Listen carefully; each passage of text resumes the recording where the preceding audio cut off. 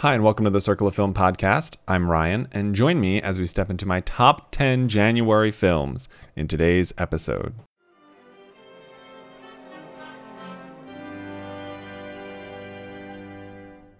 What's this? What's this? The simply sensational Standing ovational Royal Dalton Musical! What is this? This is where you wanna be. What is this?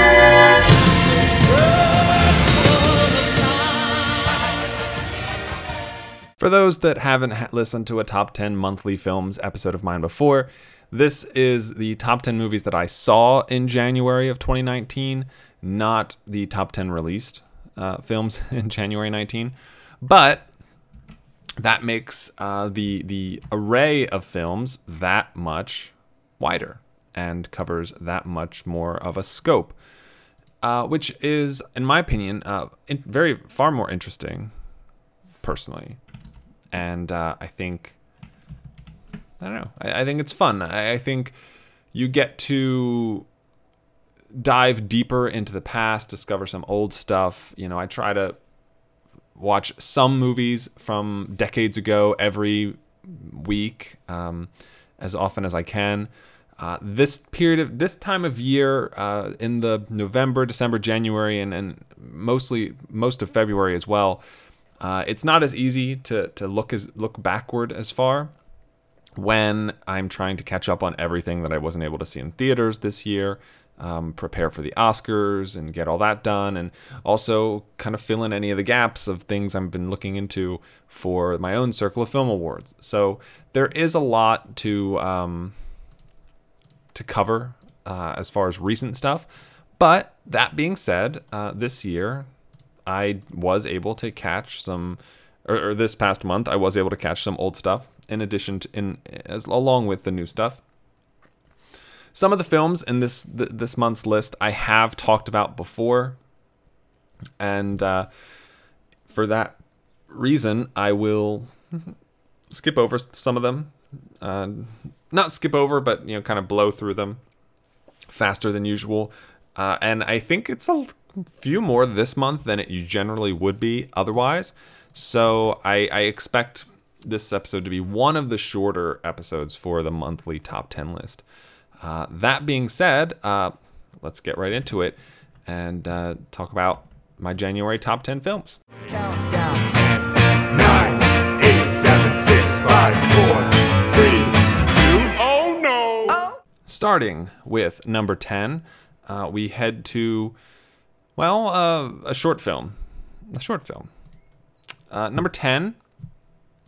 Make sure I have this right here, and I'm not missing anything. No, okay. Number 10. I saw this January 22nd. It's only 8 minutes long. It's technically a 2017 film, but it is a 2018 film for the Oscars. It is nominated for Best Animated Short Film this year. My summary: an elderly woman drifts back into her memories. I gave this film a 72. It does not have a Rotten Tomatoes score. And it is late afternoon. And this is one of my two favorite shorts in the animated category this year. Or one of my three. I guess I would extend it to three. Late Afternoon, Bao, and One Small Step are my three favorites, and I would be happy if any of them won the award. Late Afternoon, directed by Louise Bagnall. This is the only film she's directed, according to Letterboxd. It stars the voice talents of Fionnuala Flanagan, Lucy O'Connell, and Louise Bagnall herself as young Emily. The story follows an elderly woman named Emily, and we see her in multiple variations as a child, as a younger woman. And it's very short. It's very to the point. It's this woman's attempt to kind of connect with her memories is how I would describe it, because she is interacted with by, I think, her caretaker or daughter. I don't recall which. I think daughter. I think, yes. because and she doesn't remember who this woman is, and then we kind of go back into her memories, and she's trying to kind of sift through everything that's ever happened to her to try to pinpoint who is in front of her and who this person is. And I thought that was just the way it's depicted and the shambled messiness of memories that Bagnall shows us is really fascinating, and it's kind of how I imagine my own mind to look, when I'm trying to remember something, trying to remember a face, attach a face to a name.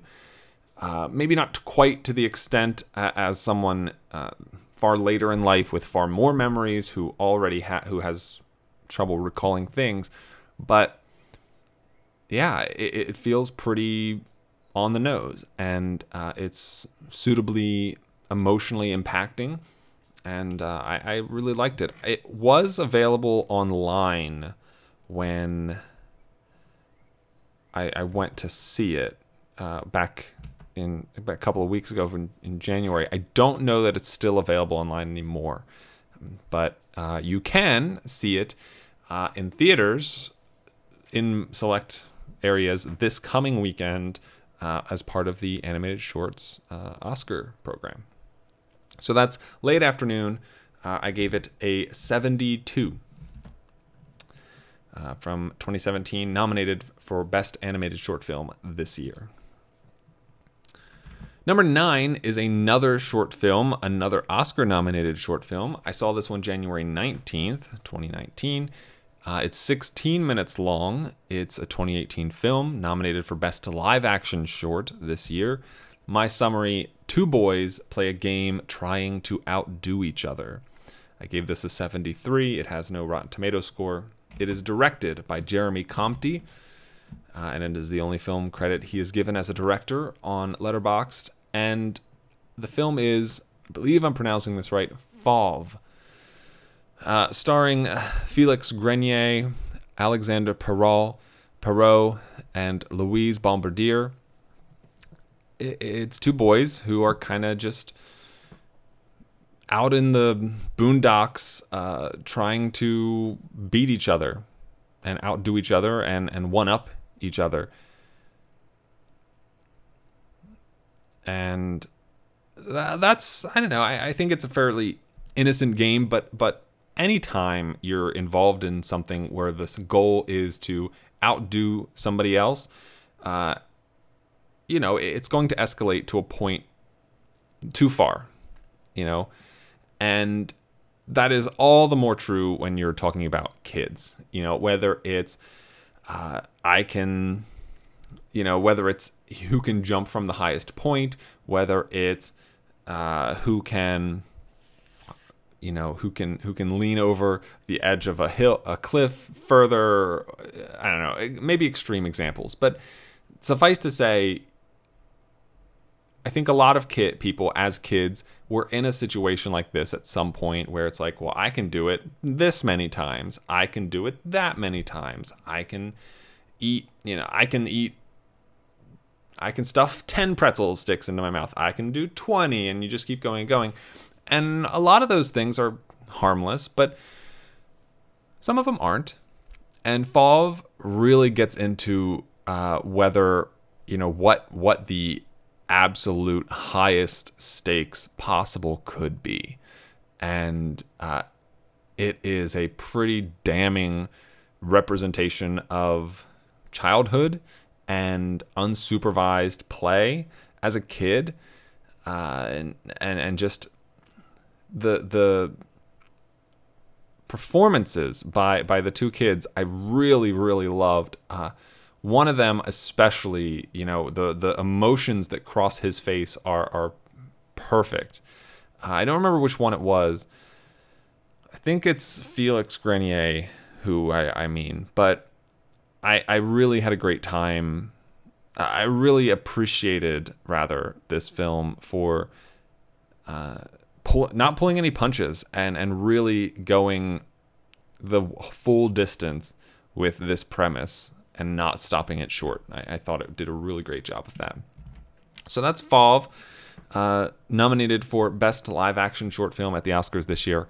I gave it a 73, and it's the only film in the category I've seen so far. I'll be seeing all of the films sometime this weekend, I believe, once they release in a theater near me. So that's my number 9. Moving on to number 8. We go many, many, many years ago, long before I was born, to a film I saw January 31st, just getting this one in under the wire. It's 96 minutes long. It's from 1946. My summary: an investigator travels to Connecticut to find a Nazi. I gave this film a 74. It has a 96% on Rotten Tomatoes. It is directed by Orson Welles. It stars Edward G. Robinson, Loretta Young, Orson Welles, Philip Merivale, Richard Long, Constantine Shane, Byron Keith, and many others. And this film is The Stranger. Not one that I was really aware of. It was nominated for Best Writing Original Story at the Oscars the year it was released. And I'm not the biggest... I'm not completely familiar with Orson Welles' filmography. You know, everyone knows Citizen Kane. I was familiar with Touch of Evil, Lady from Shanghai, Magnificent Ambersons. I know he's done some films that I haven't seen yet. A lot of Shakespeare, Othello, Macbeth. Chimes at Midnight is another one I'm familiar with. But The Stranger was not. I didn't know that this was his film until, I picked it out to watch. And I'm a fan. I really do like Orson Welles, both in front of and behind the camera. I think he does get his performances, I think, are very theatrical, which doesn't really stand the test of time as well as some of the more nuanced and natural performances of the day. But you can't deny that he just has an absolute fascinating charisma and incredible screen presence, regardless of how over the top and dramatic and stage performance he gets. In The Stranger, Orson Welles does play one of the many people involved with the Holocaust who has gone to great lengths to hide and mask his identity. He is tracked down by a former associate, one of the few people who does know who he is, now that he has moved to Connecticut and made a new name for himself. And the man who finds him is being tracked by Edward G. Robinson, who is a federal agent.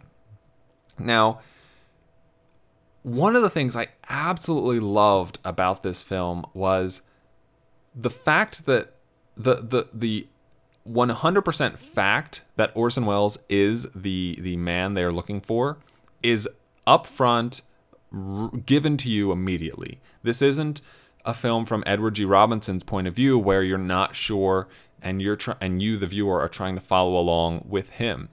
No.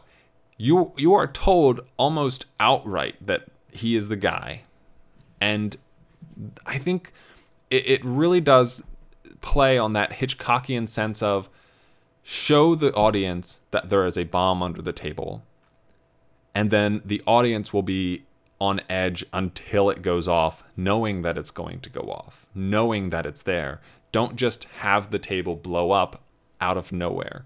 You add and induce so much dread, so much additional tension and drama to a scene by providing a little more information than you might expect to want to do. And I think that works really, really well with The Stranger. Knowing that this guy Orson Welles is this Nazi, had a big hand in the Holocaust and is being tracked by Edward G. Robinson, and knowing that this confrontation is going to happen, and watching the pieces move on the board to get us to a position where, well, maybe Orson Welles is in the advantage. Well, maybe Edward G. Robinson is in the advantage. Well, maybe it's this, maybe it's that.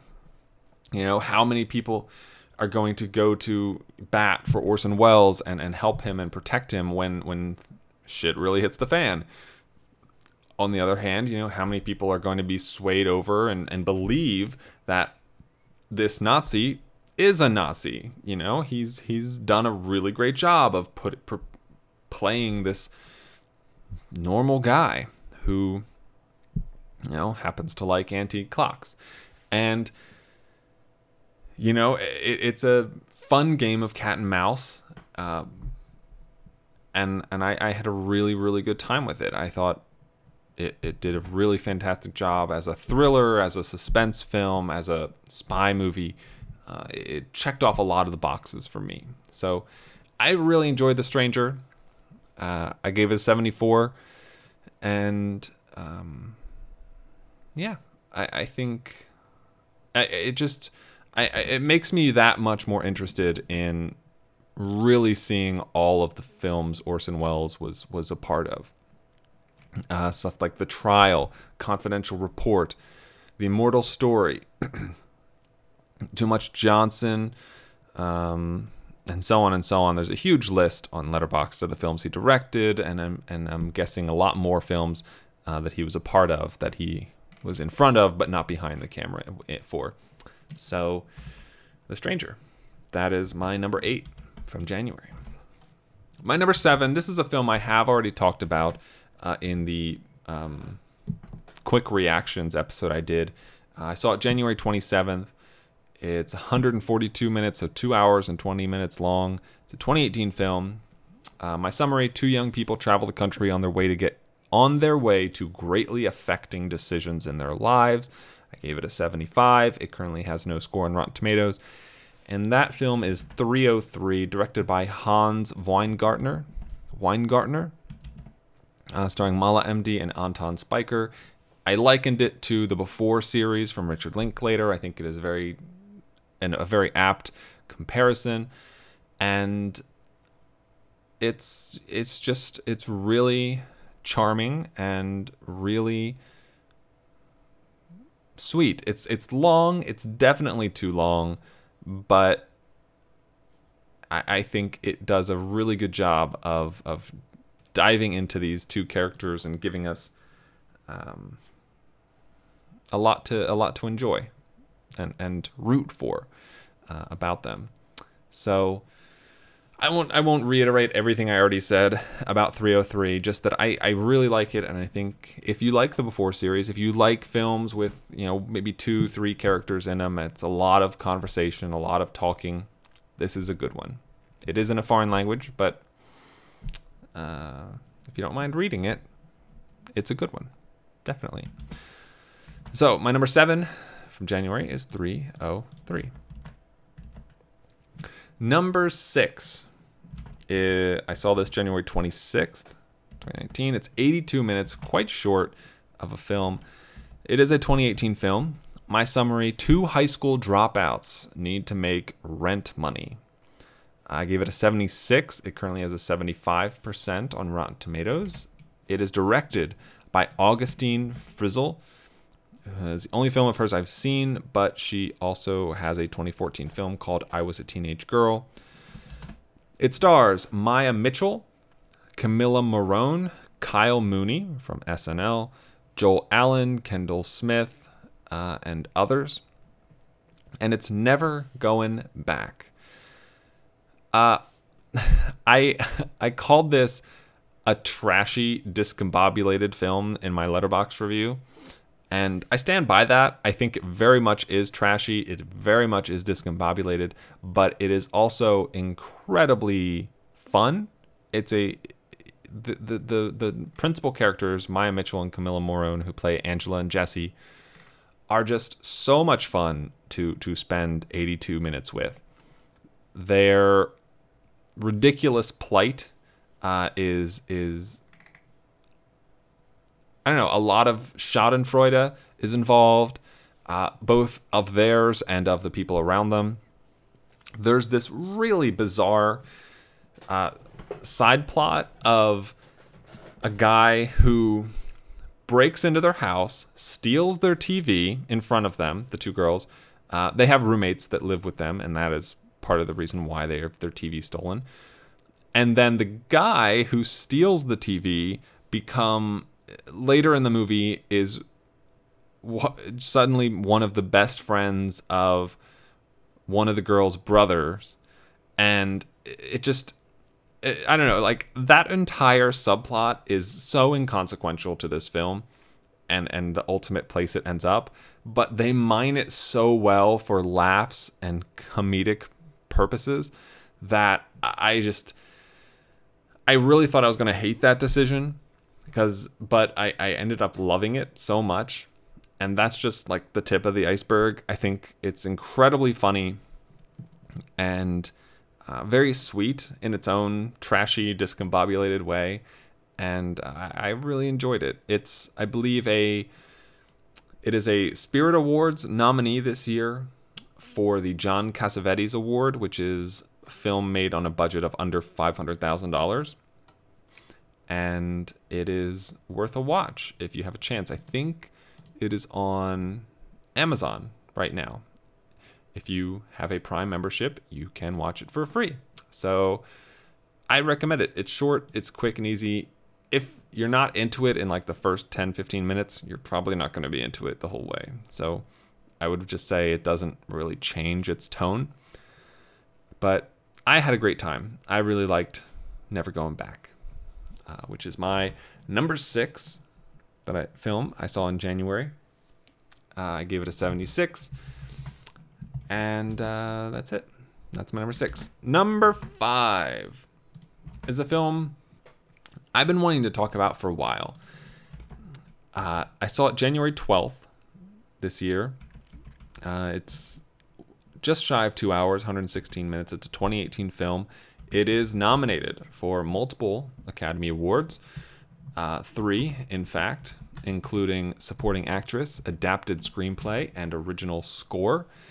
It is, my summary, a young woman in Harlem embraces her pregnancy while her fiancé is behind bars. I gave this film a 78. It has a 95% on Rotten Tomatoes, the last I looked. It is directed by Barry Jenkins. It stars Kiki Lane, Stephen James, Regina King, Teyona Paris, Coleman Domingo, Ethan Barrett, Milani Mines, Ebony Obsidian, Michael Beach, Diego Luna, Ed Skrein, Brian Tyree Henry, Dave Franco, Marcia Jean Kurtz, Pedro Pascal, tons of people, and more. And that's If Beale Street Could Talk. I'm a big fan of Moonlight. I really enjoyed Moonlight. It was not my pick for the Best Picture a few years ago, but I am far happier with its win as opposed to La La Land. And I was looking forward to If Beale Street Could Talk. I never expected it to be as good as Moonlight, and for me it wasn't. But it is a very, very good film made by an incredibly talented filmmaker in Barry Jenkins. Kiki Lane and Stephen James are two people I could not have picked out of a lineup prior to If Beale Street Could Talk. And I'm really excited that at least I know Kiki Lane is getting more work, and I've seen she's been signed on to a couple of new films. Stephen James, I believe, has been finding new roles as well, and that makes me incredibly happy. And it's a lovely story and a kind of a roller coaster of a film. There are moments where this movie is so fast that you blink and you miss it. There are some scenes that have such high kinetic energy. I would look at the scene with Brian Tyree Henry's character, the entire scene where the two families of James and Lane's families meet early on in the film. Those moments just speed by, and I loved them so much. And then there are moments where everything slows down, grinds to a halt. And I would point out Dave Franco's scene worked that way for me, or the first time Fonnie and Tish, spend intimate time together. And I've thought on that disparity a lot since seeing the film. I think there are good and bad reasons for structuring a film like this, and I think Beale Street tips towards the good side more often than not.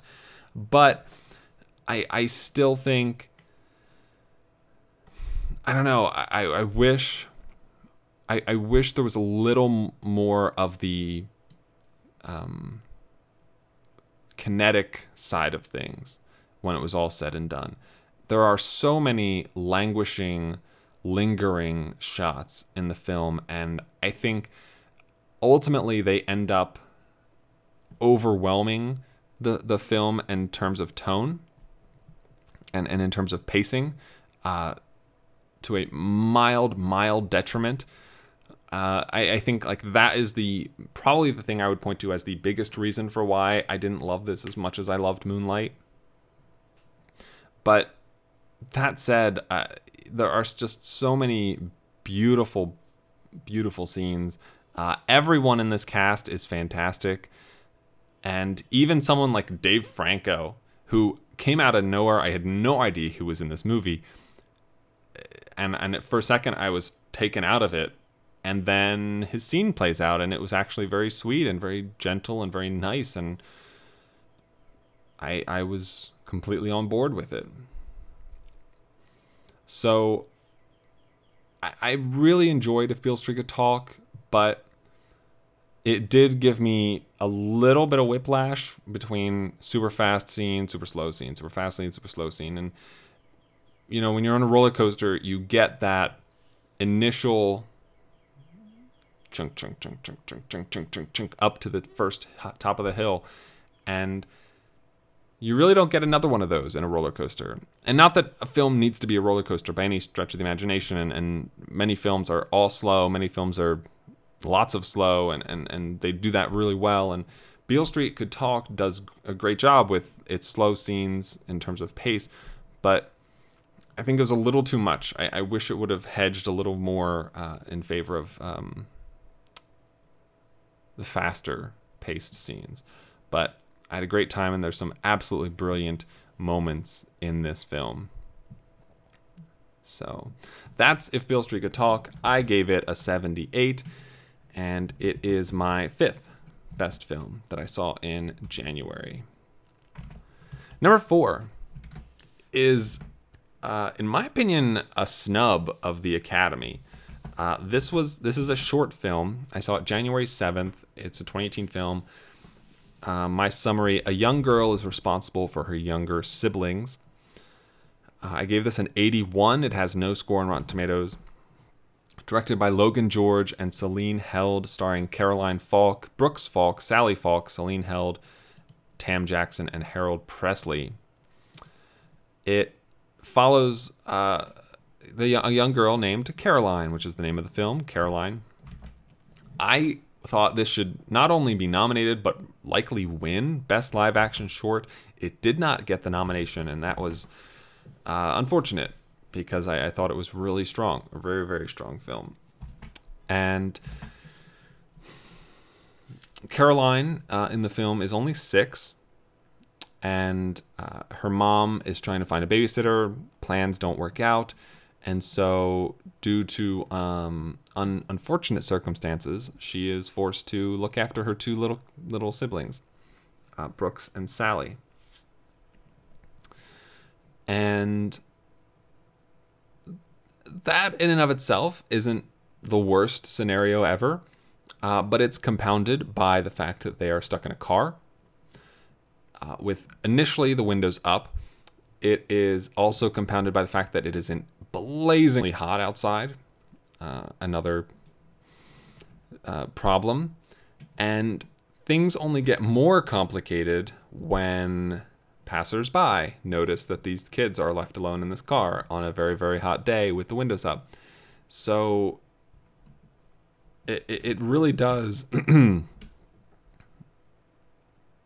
it really does put you, the viewer, in a pretty frustrating situation, because you see the mother, you know she absolutely cares about these kids and wants the best for them, and it's just this one instance she has something she needs to do, and her initial plans did not work out in order to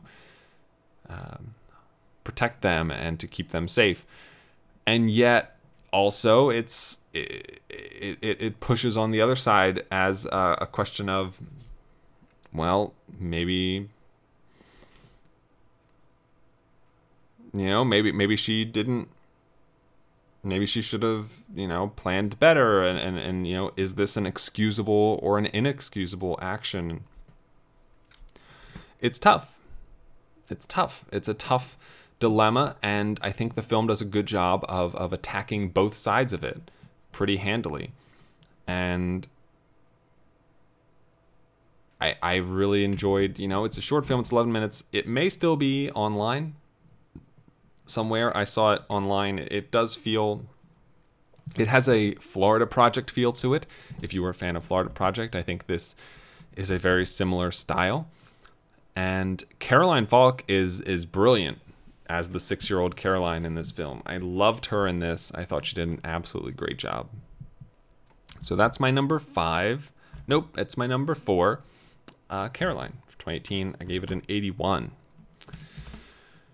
Number 3 is another older film. This one we go back to 1993. I saw this January 31st, just under the wire. It's about an hour and a half long. My summary: a new baby enters the titular family. I gave this an 81 as well. It has a 76% on Rotten Tomatoes. And that is Addams Family Values. I watched the first Addams Family a few years ago. And it wasn't until now that I watched the sequel. Directed by Barry Sonnenfeld, starring Raul Julia, Angelica Houston, Christopher Lloyd, Christina Ricci, Joan Cusack, Carol Struycken, Harriet Sansom Harris, Julie Halston, Carol Kane, Barry Sonnenfeld, Peter McNichol, Christine Baranski, Sam McMurray, Nathan Lane, David Hyde Pierce, Tony Shalhoub, Cynthia Nixon, David Krumholtz, and many others. Huge cast. Absolutely insane cast. Barry Sonnenfeld, director of Men in Black, 2 and 3 as well. Both Addams Family movies, Wild Wild West, and many others. I loved the first Addams Family. And I remember thinking, when I watched the first one, that I couldn't remember whether or not I remember the sequel was better or worse from a critical, audience standpoint. And at least on Rotten Tomatoes, the sequel is better, higher reviewed. And watching it, I totally understand. It's a type of cast, film, story, whatever, where the deeper you get into the characters, the more fun, the more exciting it is. I likened it to maybe something like Friends, the show, where the more seasons they get the actors get under their belts, the more fluid and the more just inherent the characters become. You compare season 1 Rachel to season 10 Rachel, or Ross, or Monica, or whoever, and they just understand the characters so much better by season 10. You would expect, after so much time spent as this other person, that by season 10 the writers could just say, okay, Chandler and Joey just, I don't know, they go to a baseball game and one of them gets hit with a baseball, go. And then an entire episode could spring out of that, because all the characters are so finely tuned by then that they could just create an entire episode, around that one situation, and then title it the one where, Joey gets hit with a baseball, whatever. So Addams Family Values, film far different than TV shows. They got far less time. This is only the second Addams Family film, but it on top of all these actors really, really knowing who they are and where they fit in this world, I think Barry Sonnenfeld understands better too. I think he figured out, what aspects of these characters are worth paying attention to. It gets the Christina Ricci got the Johnny Depp treatment from Pirates of the Caribbean, where this sequel has a lot more Wednesday in it. And just like the Pirates sequels, Jack Sparrow became far more of a main character. And it didn't work in Pirates because the issue there being that Jack Sparrow was the crazy character in a film with relatively normal characters otherwise. Whereas in the Addams Family, Wednesday is most definitely a crazy character, but so is everyone else in that family. And including outside of the family, everyone in this film is crazy. And so by elevating her a little more in the sequel, it doesn't seem as out of place because you're not spending more time in a crazy person's world than you normally would be because every single scene is crazy. And I mean, I love Wednesday. Wednesday is amazing. Joan Cusack enters this film. She was not in the first one. She's great. I loved her in this. We got to spend a lot more time with Christopher Lloyd than in the first one with Uncle Fester, and he does a great job. But I don't know. I have such a good time with this film and with these characters, and they're making a reboot of it. I think that's what it is, and I'm looking forward to it. I hope they do. Even a comparable job would be fine for me. So that's Addams Family Values. My number 3 this month. I gave it an 81. Number 2. This is a documentary. I saw it January 5th, 2019. It's 2 hours long. It's a 2018 film. My summary: the dark underbelly of animal agriculture. I gave this film an 82. It has no score on Rotten Tomatoes. And this film is called Dominion. It is directed by Chris Delforce. And it features narration by Rooney Mara, Joaquin Phoenix, Sia, Chris Delforce himself, Catherine von Drakenberg, and Sadie Sink. And most of the footage from the film, I assume all of the footage from the film, pertains to Australia as opposed to the United States. And it's pretty damning.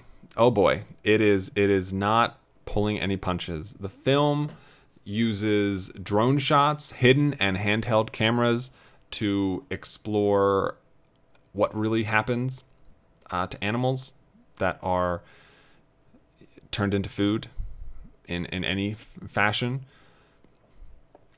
Cows, rabbits, chicken, pigs, and so on. The list goes on and on. The film is broken up into parts, each part showcasing a different animal. So, because none of them are really treated exactly the same. And I've seen documentaries like this before. I've seen multiple documentaries that advocate to be vegan or vegetarian that show how animals are treated impossibly poorly by everyone involved, and even show that in some instances. I've seen a lot of stats and figures, and yet after all those previous films, I came out the other side and I felt awful. I felt ashamed. I felt bad. It worked. It guilt tripped me. But I just, if I weren't such a picky eater already, with meat making up a large portion of my diet and what I can eat, I would be happy. I would have been happy to make the change to being vegetarian. And then I saw Dominion, and it put all of those other documentaries to shame, in my opinion. The stats, the figures, that's largely the same here as it is in other documentaries, but the footage is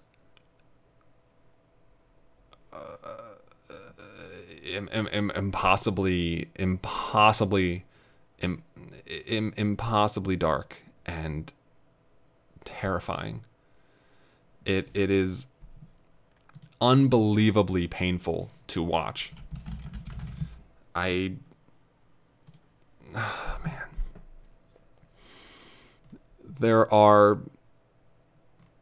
It's all footage from inside the farms, inside all these plants processing.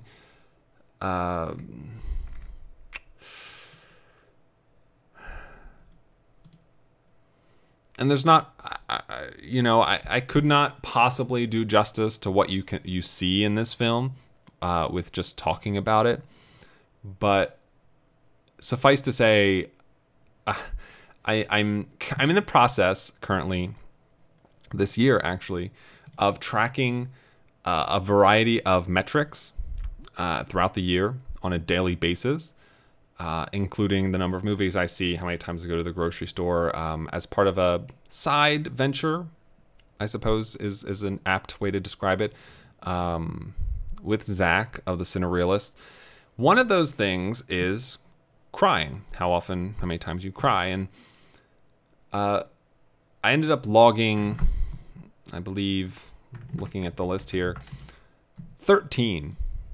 I tallied 13 times in the month of January, which, I don't know, like, that's a lot of days without crying, which is great, but I watched this movie on the 5th of January, and I cried 6 times watching this movie. It just beats you down over and over and over. And I don't know, maybe it's not going to work on everybody. The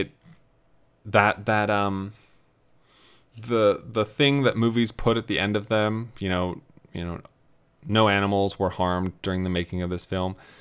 Dominion ends, or maybe it starts with the line, all animals were harmed during the making of this movie. And I could not, it was a struggle to watch this movie. I was looking away a lot of it. The footage is so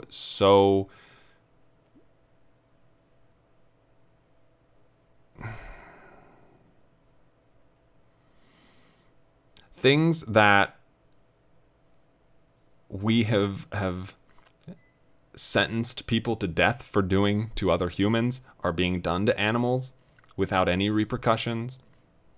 There are footage of people smiling, laughing, cheering as they torture live animals.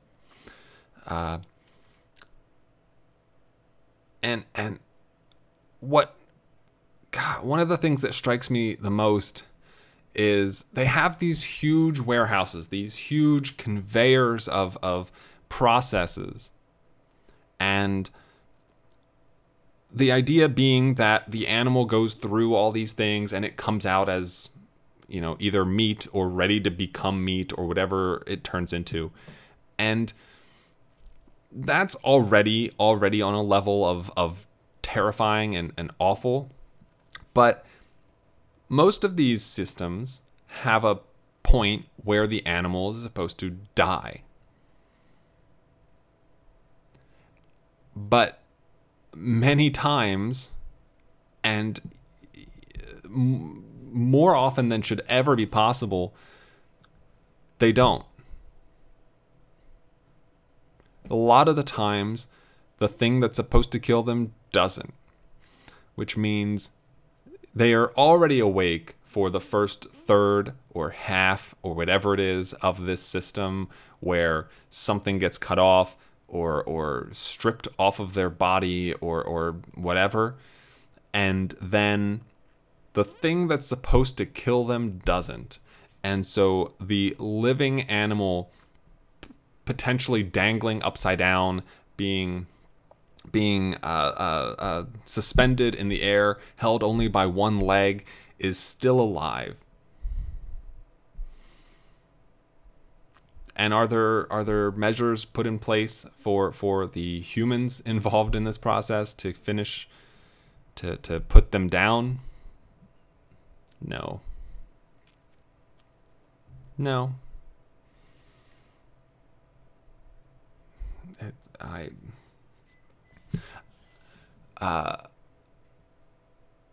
Not being in a position where I can just throw away food. After seeing Dominion, I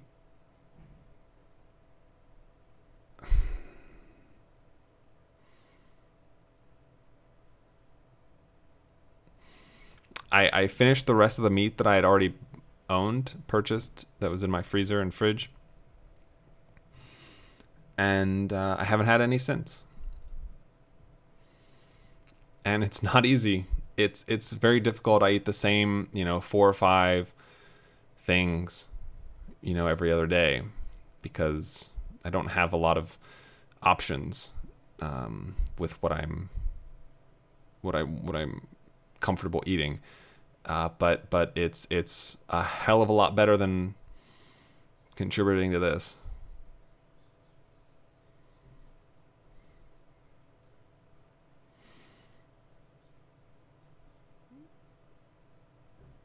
This isn't a film you look forward to watching. This is something you endure.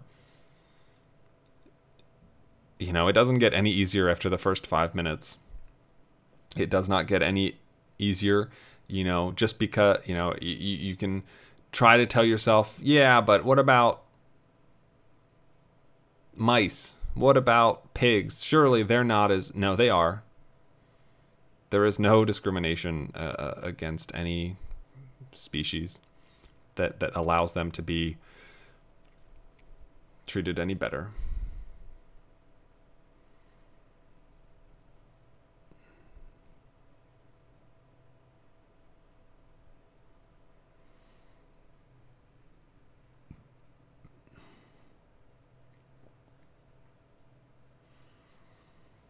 It's not... It's on YouTube. It's free to watch. And I love that. I love that so much because it reinforces the notion that Chris Delforce, who made this documentary, just wants people to see it. He just wants people to know. He does not care about making any money off of this. He does not care about that. He wants it to be public knowledge. And not just... I think all of us at some level know animals are mistreated in a processing plant. Even, the most free range, grass-fed, whatever, I'm is still not great. But you can't possibly be prepared for everything you see in Dominion. It is not possible.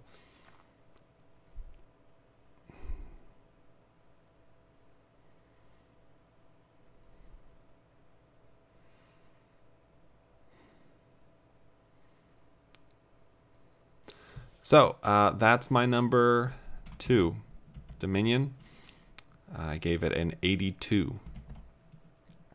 And it's my number 2 film from January 2019.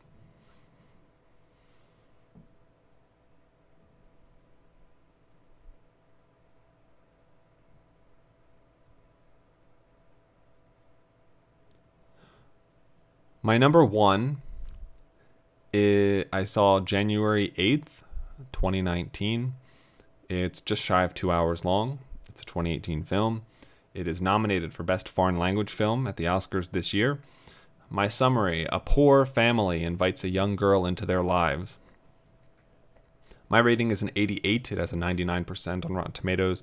It is directed by Hirokazu Koreeda, who has also directed Like Father, Like Son, which is the only other film of his I've seen. And I wasn't particularly high on Like Father, Like Son, but Shoplifters, and I've already talked about it. I did an entire episode about it, so I'll be fairly quick. Shoplifters is a sweet, charming film with a beautiful family that is barely making enough to survive, you know, after you factor in, you know, the petty crime that they commit. And it's just such a sweet movie.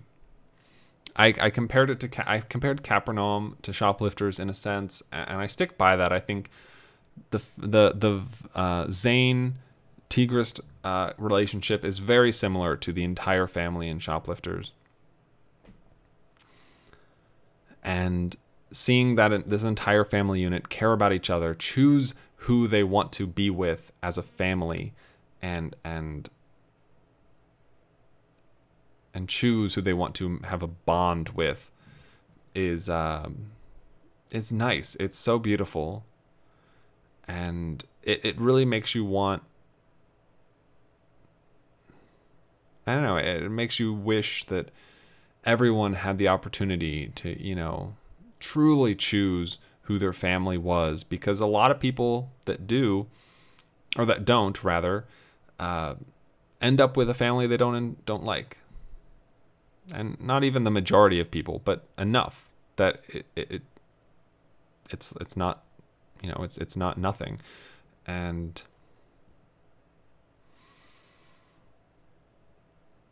it's a really, really, really great movie. I liked it quite a bit, and I liked all the characters, all the performances, everything about it is so much fun and so enjoyable. And yeah, Shoplifters. That is my number one. I gave it an 88. I will run down my top 10 from this month, from January one more time. Starting with number 10, Late Afternoon. Fauve, The Stranger, 303, Never Going Back, If Beale Street Could Talk, Caroline, Addams Family Values, Dominion, and Shoplifters. Thank you for listening to today's episode. I do appreciate it. If you would like to find more episodes, you can find them most places podcasts can be found, including iTunes, or you can head over to circleoffilm.com to find out more episodes and a lot more on that site. You can get in touch with me for any reason at all. circleoffilm@gmail.com through email, at circleoffilm on Twitter, circleoffilm on Letterboxd, or you can support the show. And you can support the show for as little as 8 cents an episode, patreon.com/circleoffilm, or you can just like and review on iTunes, because, you know, that is just as helpful. Thank you one more time for listening, and as always, have a week. So long, farewell, I'll be to say goodnight. I know she'll never leave me, even as she fades from view. So long, farewell, I'll be to say adieu. Nothing's really left or lost without a trace.